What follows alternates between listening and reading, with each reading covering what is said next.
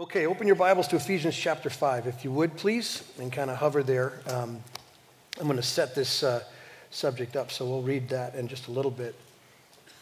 In 4 weeks, we began a new series in the Gospel of Mark, and I think the plan is to be about a year and a half in the Gospel of Mark, and before we get to that narrative, we're going to be doing a small series here that I've called All of Life, which is seriously ambitious if you're talking about all of life in 4 weeks, which is not the point of it. We looked at some things, true to human character and true to our need and things that we need to be reminded of that are kind of universal to at least the Gilbert Church. And so next week we're going to get to parenting, which we've got hundreds, if not thousands, of kids that are represented by the parents in this room. So we're going to talk about what God thinks about parenting and the role of parenting and whatever the Bible says about absolutes, we'll deal with that. The week after, we're going to talk about finance.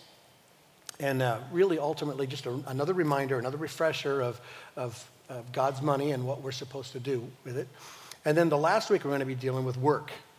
Where does work fit in the gospel picture? And what value does work have? And what happens if you don't like your job?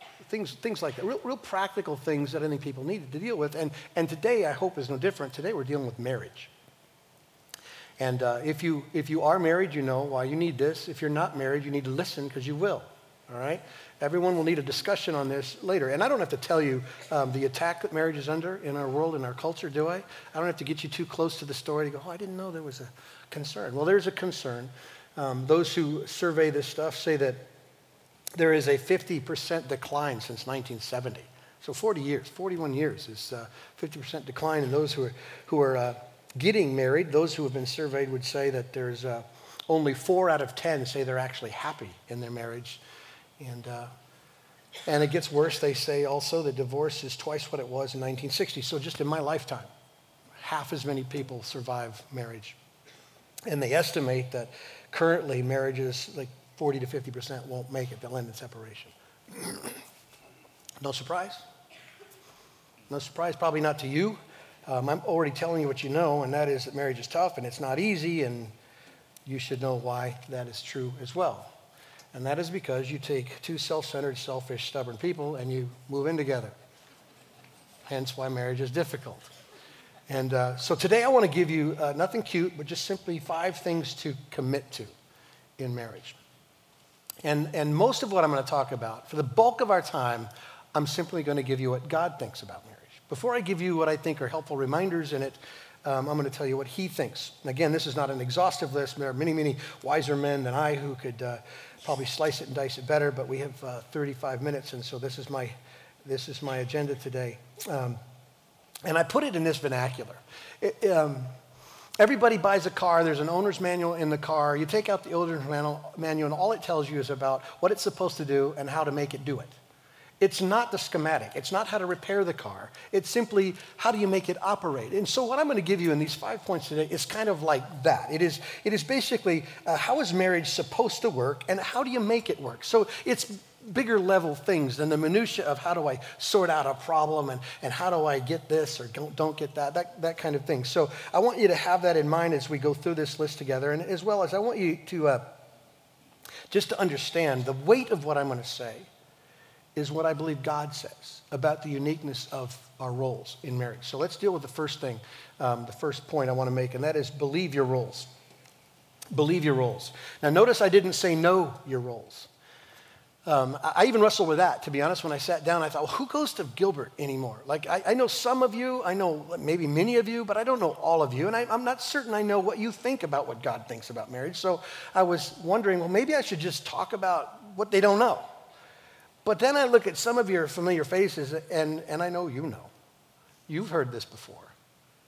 And so I'm not suggesting to you to learn things you didn't know about what God thinks about marriage. I'm suggesting that you believe what God says about marriage because you know what God says about these things is under attack. It's questioned, isn't it? It's like everything else God has ever said in his word. There's this perspective where people would say, things have changed. Man, they're different. That's a cultural thing. Man, you got to read that with a ton of help because it doesn't apply here anymore. And it's circumstantial. It's antiquated. It's too rigid. It's not just. It's unfair. And you just keep labeling what God said. And so you can put it away from you and say, it doesn't apply to me now. So there are parts of the Bible that are no longer relevant. And so the world has taken that approach to the absolutes of Scripture. And I'm going to suggest to you, no, that's not true. I'm going to try to prove it this morning. But the reality of it is, I want you to believe your role. We're all said and done describing it. I want you to own it as from God, the Creator, to you and your circumstances. After all, God is the inventor of this wonderful thing called marriage, isn't he? It was his idea. And he said it was for our joy and for our good. And so in spite of what cultural voices say, in spite of what our flesh says sometimes or our feelings say sometimes, we have to own what God says ultimately. And so let's take a minute to look at the roles. Now, I'm going to lay them out as in the order that Paul does. Now, that does not suggest that their level of importance or one's greater than the other. They're simply in a list. But let's deal with the wives first, because that's what Paul deals with in verse 22 of chapter 5 in Ephesians. 3 simple verses, and this is what he says. Wives, submit to your own husbands as to the Lord, for the husband is the head of the wife, even as Christ is the head of the church, his body, and is himself its Savior. Now, as the church submits to Christ, so also wives should submit in everything to their husbands. You just heard a dirty word, didn't you? Can't even say it. Submit. That's a very difficult word in our culture. And so before you let your imaginations and potentially your anger run wild with you, let's deal with context, because context is going to help us see what Paul is saying. As opposed to you just labeling the worst possible case scenario, let's actually see what he's talking about. And I'm going to do it by kind of pulling apart the letter of Ephesians, okay? Ephesians is a letter from Paul to the church in Ephesus. It's divided more obviously in 2 halves. First 3 chapters, last 3 chapters. The first 3 chapters are very simple. They are the story of God and how he moves towards sinners in grace. Okay? Let me show it to you. Go back to chapter 2. We're going to read a few verses in this first little section, okay? Chapter 2, verse 1. Again, remember that Paul is dealing with how God moves towards sinners with grace. And this is what he says. And you were dead in your trespasses and sins in which you once walked, following the course of this world, following the prince and the power of the air, the spirit that is now at work in the sons of disobedience, among whom we all once lived in the passions of our flesh. And on he goes to talk about how bad it was. Now look at verse 4. But God. I suppose if that's all anybody ever told you, after hearing about how bad it is, that's enough to liberate you. It was so bad. Out of all the words the Holy Spirit could use to describe the condition of the human heart, he says we're dead. And just to clarify that deadness, it's not passivity. It's not out cold and minding your own business kind of dead. This is at war, at enmity kind of death. This is struggling with God and his authority in our life. This is a rebellious heart towards God. That's what we were in Christ, but God, in verse 4, interrupts that story, being rich in mercy because of his great love with which he's loved us. Even when we were dead in our transgressions, made us alive together with Christ. By grace you have been saved. Look at verse 8.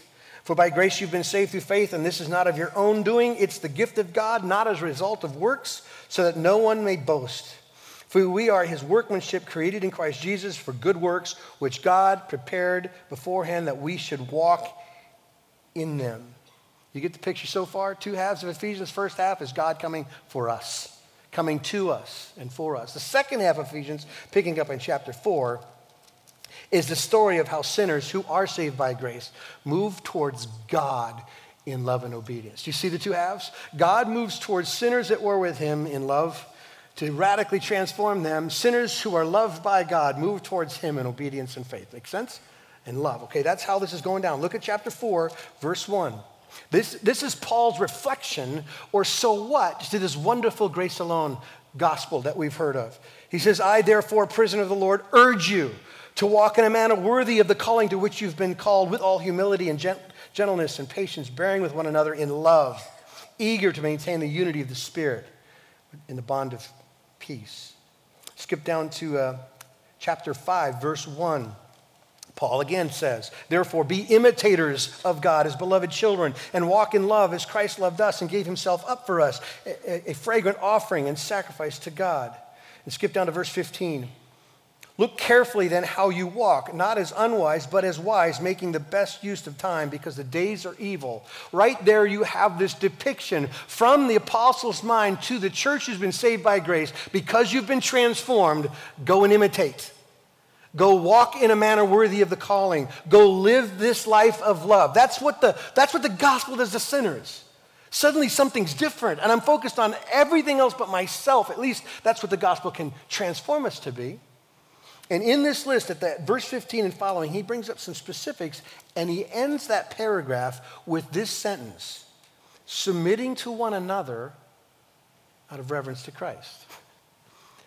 One of the so whats to the gospel received is that we become submissive people to one another. Submission is the role of every believer, not just to wives.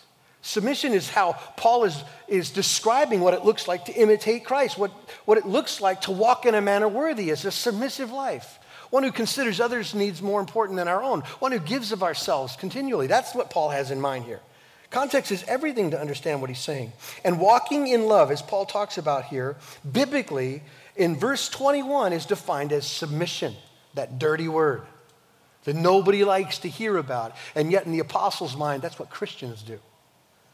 We submit to one another. It's mutual submission as we submit to each other. It's the business of every believer. Now, in verse 22 to the end of the chapter, and even into chapter 6, Paul gets specific. Because I can just imagine someone in the church reading this thing about mutual submission, and the first thing that comes out of their mouth, does that mean, and then you start listing all these particular circumstances you're in to decide whether that passage applies to you and your circumstance. Paul goes, okay, let me help you. Wives, you ready? Then he says, husbands, you ready? Kids, you ready? Masters, slaves to masters, you ready? And he just starts unpacking the scenarios of our life in which we respond to one another and says, okay, it's mutual submission. That's where I'm going here. Now let me, ladies, get real specific with what Paul says for you as a wife. Let me start by defining what it means to submit. Submit means to relinquish one's right and fall in line by willingly placing yourself under another's authority and care. In other words, it's a voluntary response to God's will to give up one's independent rights for another. Let me give you the example, the gospel. The triune God existed in perfect harmony for eternity past, and at some point in time in God's sovereign wisdom said, let's save man. The Son willingly submitted himself under the authority of the Father and under the care of the Father to this mess and our struggle and our pain, to go to the cross to bear our shame, to be crippled for us. He willingly put himself under that. And that's why Paul says, imitate him. That's what he did. If God, the Creator, can come stoop low and get under that authority for the sake of another, then that's exactly, ladies, what I think marriage is. It's that voluntary, willingly placing yourself under the care of another. It means to fall in line under his love. That's what it means. As Jesus fell in line under the love of the Father, so wives are called from Paul's line to us in verse 22 to submit themselves to their husbands. So let me just quickly review everything we've said so you don't miss what I'm saying.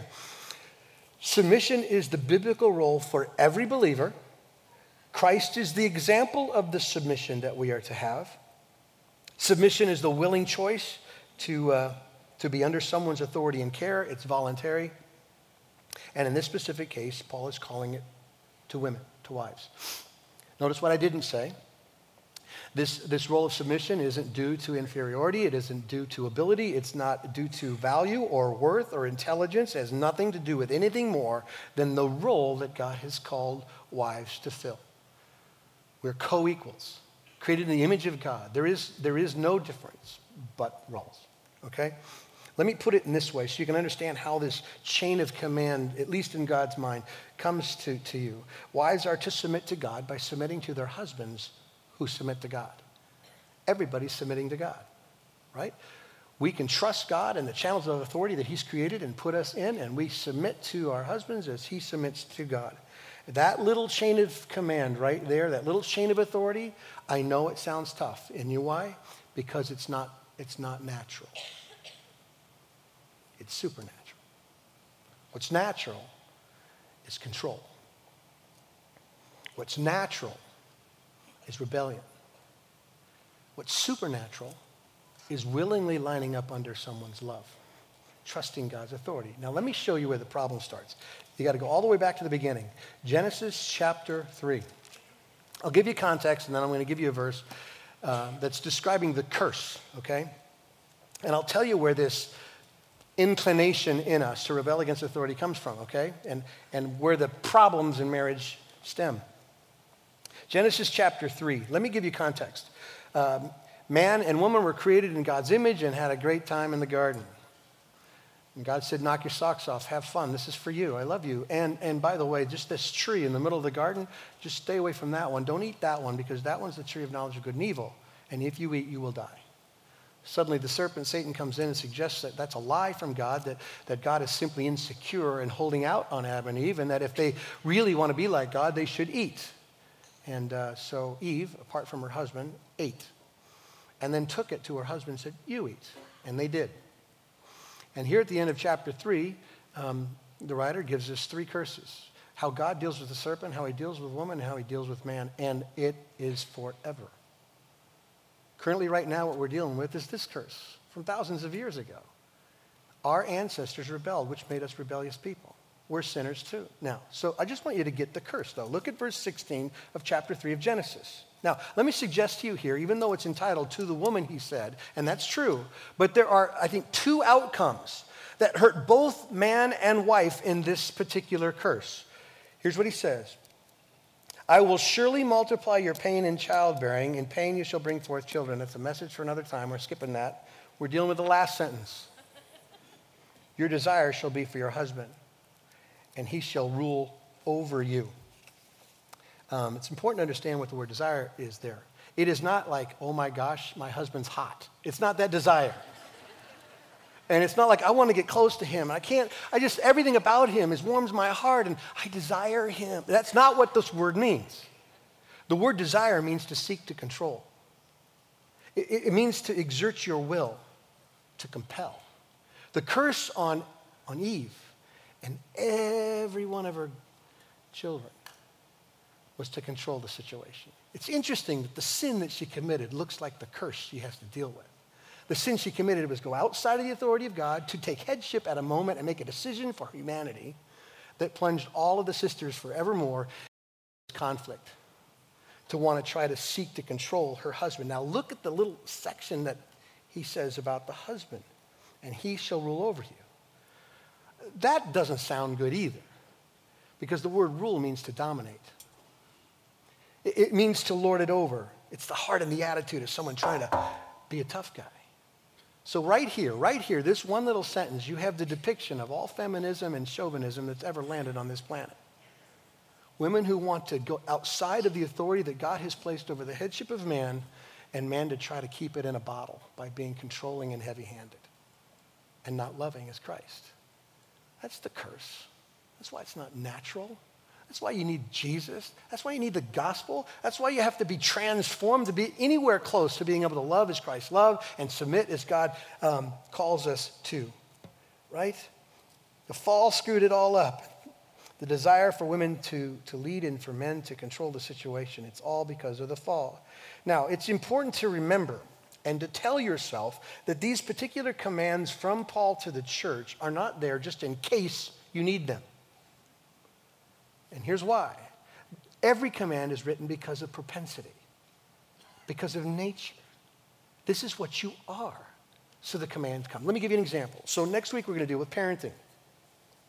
And the scripture has a few things to say about the role of a parent and a child in their relationship to each other. One, it says, children, obey your parents.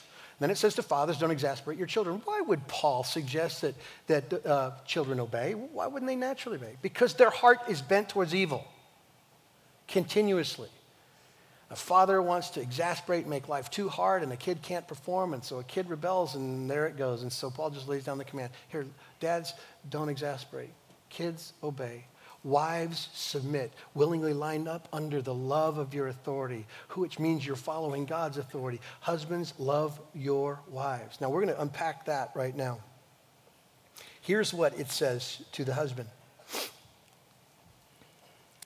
Verse 25, we're going to read to verse 30. Husbands, love your wives as Christ loved the church and gave himself up for her, that he might sanctify her having cleansed her by the washing of water with the word, so that he might present the church to himself in splendor, without spot or wrinkle or any such thing, that she might be holy and without blemish. In the same way, husbands should love their wives as their own bodies. He who loves his wife loves himself, for no one ever hated his own flesh, but nourishes and cherishes it, just as Christ does the church, because we are members of his body. If you want to leave here with really, really simple outline to understanding what Paul says, or what I would call key words to leave here with. If submit is the key word of verse 22 through 24 as the call of God to wives, then love is the key word for husbands to their wives. You simply look at those two words, you have the roles of husbands and wife, submission and love. And let me just tell you that this word love has profound meaning. This word will wreck you, gentlemen. It's almost hard to describe because you're going to feel underwater. But let me tell you what God says. Paul says, as Christ loved the church. So this idea of unconditional and this idea of eternal and sacrificial love, this is a kind of love that is not in response to kind of love, but in spite of kind of love. You know what I'm saying? So if you want to understand love, just see your own life, your own sin, your own rebellion apart from a Savior. If God would simply look at your life and your heart and your intentions and your motives and your secrets apart from a covering, what would he find? And yet he loves anyway. He's faithful anyway. He gives anyway. Nothing can separate you from him. That's the love we live under, the gospel. This, in other words, is not if she's nice to me kind of love. This is not if she does what I expect of her kind of love. This is not if she becomes this or becomes that kind of love. This kind of love, now get this, is a decision and an expression that has absolutely nothing to do with the behavior of another. You know how many times we sit in counseling and we talk between couples, and what always comes up is the tit for tat, the kind of he did, she did, and we all climbing on that. Guys, this takes that away completely. You got nothing to say. This love says, I love in spite of anything someone gives me. It's like Christ. The Spirit of God couldn't be more clear on the standard to say Jesus is an example of the love, to imitate Christ that way. So let me just ask you guys, just for the experience of it, how does Christ love you? Does he love you based on performance? Because if he loves you based on performance, you won't even get home and out of the car before you're in hell, okay? Does he love you and commit to you because you've made a promise to him and you wear a, what would Jesus do, bracelet? Is he committed because you show some interest? Does he sacrifice because he looks at you and says, they're sharp. I mean, they're exceptional. Look at what they'll do. Man, better pick them. No. The gospel tells a different story, doesn't it? The love of Christ for us tells a different story. It is a love in spite of love. It's in spite of our rebellion, of our constant failure. We are the ultimate depiction of what it is to be an adulterous, unfaithful people. Almost minute by minute. Our motives are jacked up and no one would know it. Our thoughts are twisted and no one can see it, but he does. And he doesn't quit. He never accepted you based on what you did or how you behaved or how sharp you were. He gave you what you didn't deserve. That's how he loves you. Paul says, husbands, it's simple. Just love your wife like Christ loved the church. Love her like that. In spite of everything. In spite of all things. Love her like that. The kind of love and leadership we're called to, gentlemen, is a do what needs to be done, never quit kind of love. It's a person who doesn't sit around and keep score on who does what and who doesn't do the other thing. This is a kind of love that gives full attention to her needs. It's the kind of love that is concerned about every issue at the highest passionate level with all speed and urgency, just like Jesus. Pretty heady. And that's why in verse 28, just to make the point a little bit more precise. He says, hey, and let me use another illustration, just like you love yourself, like your bodies. I work in the garage. I tell you this all the time, and I work really fast and clumsy because I'm in a hurry, and I have a tendency to injure myself from time to time, okay? My boys at this point in my life just laugh at me. Doesn't matter how much I'm bleeding, they're laughing. I dropped a cutoff wheel on my knee a couple weeks ago and chopped through the front of the leg, and this is how absurd it is. If I saw this hole in blood leaking out of my leg and I said, big deal. No, I got in the car, I drove to urgent care, sat there for 5 hours waiting to get stitched up. And I did that because I love me. I care about me. It's a no-brainer how I feel about my concerns and my needs. And Paul simply says, husbands, treat your wife like it's your body, like it's your heart. Like it's you, treat them like that. And you're going to care. You're going to care at the highest level. Feel that way. One writer said it this way. This is heady. Listen to this. God has called the husband to represent Jesus by loving his wife unconditionally and sacrificially. To love like Christ means the husband must yield his desires and his rights to his wife. He's to lay down his life that she might be found spotless, holy, and blameless. He is to surrender his life that she might be highly esteemed and fulfilled. He treats her with respect and dignity, viewing her as a co-equal in life and ministry. The husband, like Jesus, has been called to lead his wife by serving her unto death, to encourage her, to uplift her, to protect her. That's quite a picture, isn't it? And let me just tell you, if a husband loved his wife like that, the wife's role becomes piece of cake. Who wouldn't line up under that kind of concern? Who wouldn't willingly choose to line up under that kind of love if that kind of love was that selfless and that giving and that sacrificial? You understand what I'm saying, gentlemen? This is heavy work. And let me just say this before I move on to other points. I think some of us are far too passive in our leadership.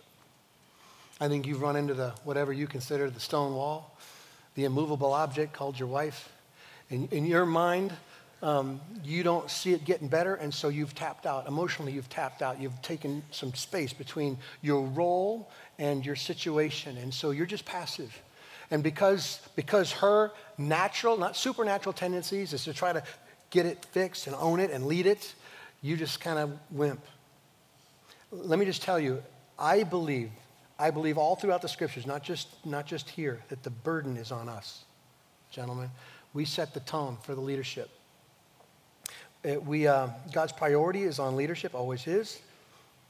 Leaders who love like Christ. So can I encourage you passive ones to confess it and step up? Love is Christ.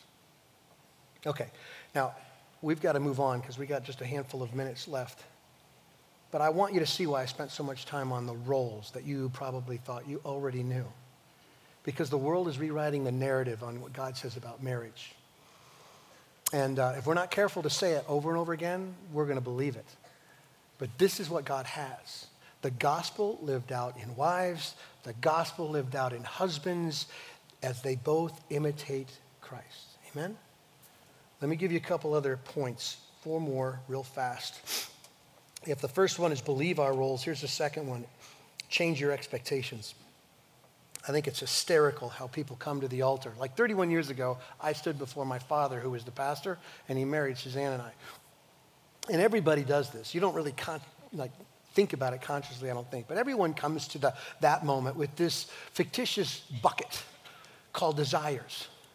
And in that bucket, you've placed all these dreams, like these things you've thought about. Like, hey, this is going to be lots of fun, lots of sex, lots of future, lots of this. You just keep putting stuff in this bucket.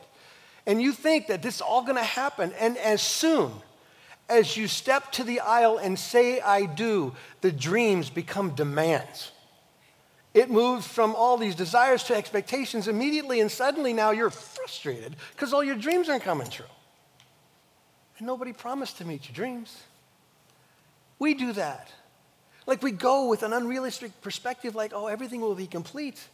I'll be happy and fulfilled and have things. We'll go on vacation. It'll be great. It'll be 10 times better than my folks. It'll be awesome. And as soon as you get married, the expectations go to, they better. And we spend the rest of our married life striving for these things, fighting for these things, or experiencing the disappointment of never getting there. We end up in counseling, accusing each other of things that were never supposed to be a part of the marriage story. So can I suggest to you this morning that you adjust your expectations? First of all, even though the scriptures make this pretty clear, you were made for each other, and joy is one of the reasons why you were made for each other, but you were never made to ultimately fulfill each other. You want to adjust your expectations, just take that burden off of it. You're only meant to be ultimately satisfied in a relationship to God through Jesus Christ your Lord, period. He's the one who won't disappoint. He's the one that'll care eternally and never drop you. He's the one that will transform you. He's the one that will meet your needs. The ultimate satisfaction is Jesus, not your wife and not your husband, so adjust your expectations. And let me just tell you this, what you probably already know. Your spouse is incapable of delivering at the level of your dreams because it would require them to be God. You can outdream your husband or your wife's ability or capacity. So adjust your expectations. Here's the third thing. Prioritize your commitment over your feelings. Prioritize your commitment over your feelings. Your commitment that you made in marriage is so much more than a vow before a pastor. It's a covenant before God. And you need to see it that way, and you need to carry it that way. And some of you are sitting here absolutely certain that your marriage is over, or you want it to be over, and I want you to wrestle with this thing called covenant. God is into covenants. He is a covenant-making and a covenant-keeping God. He feels passionately about covenants.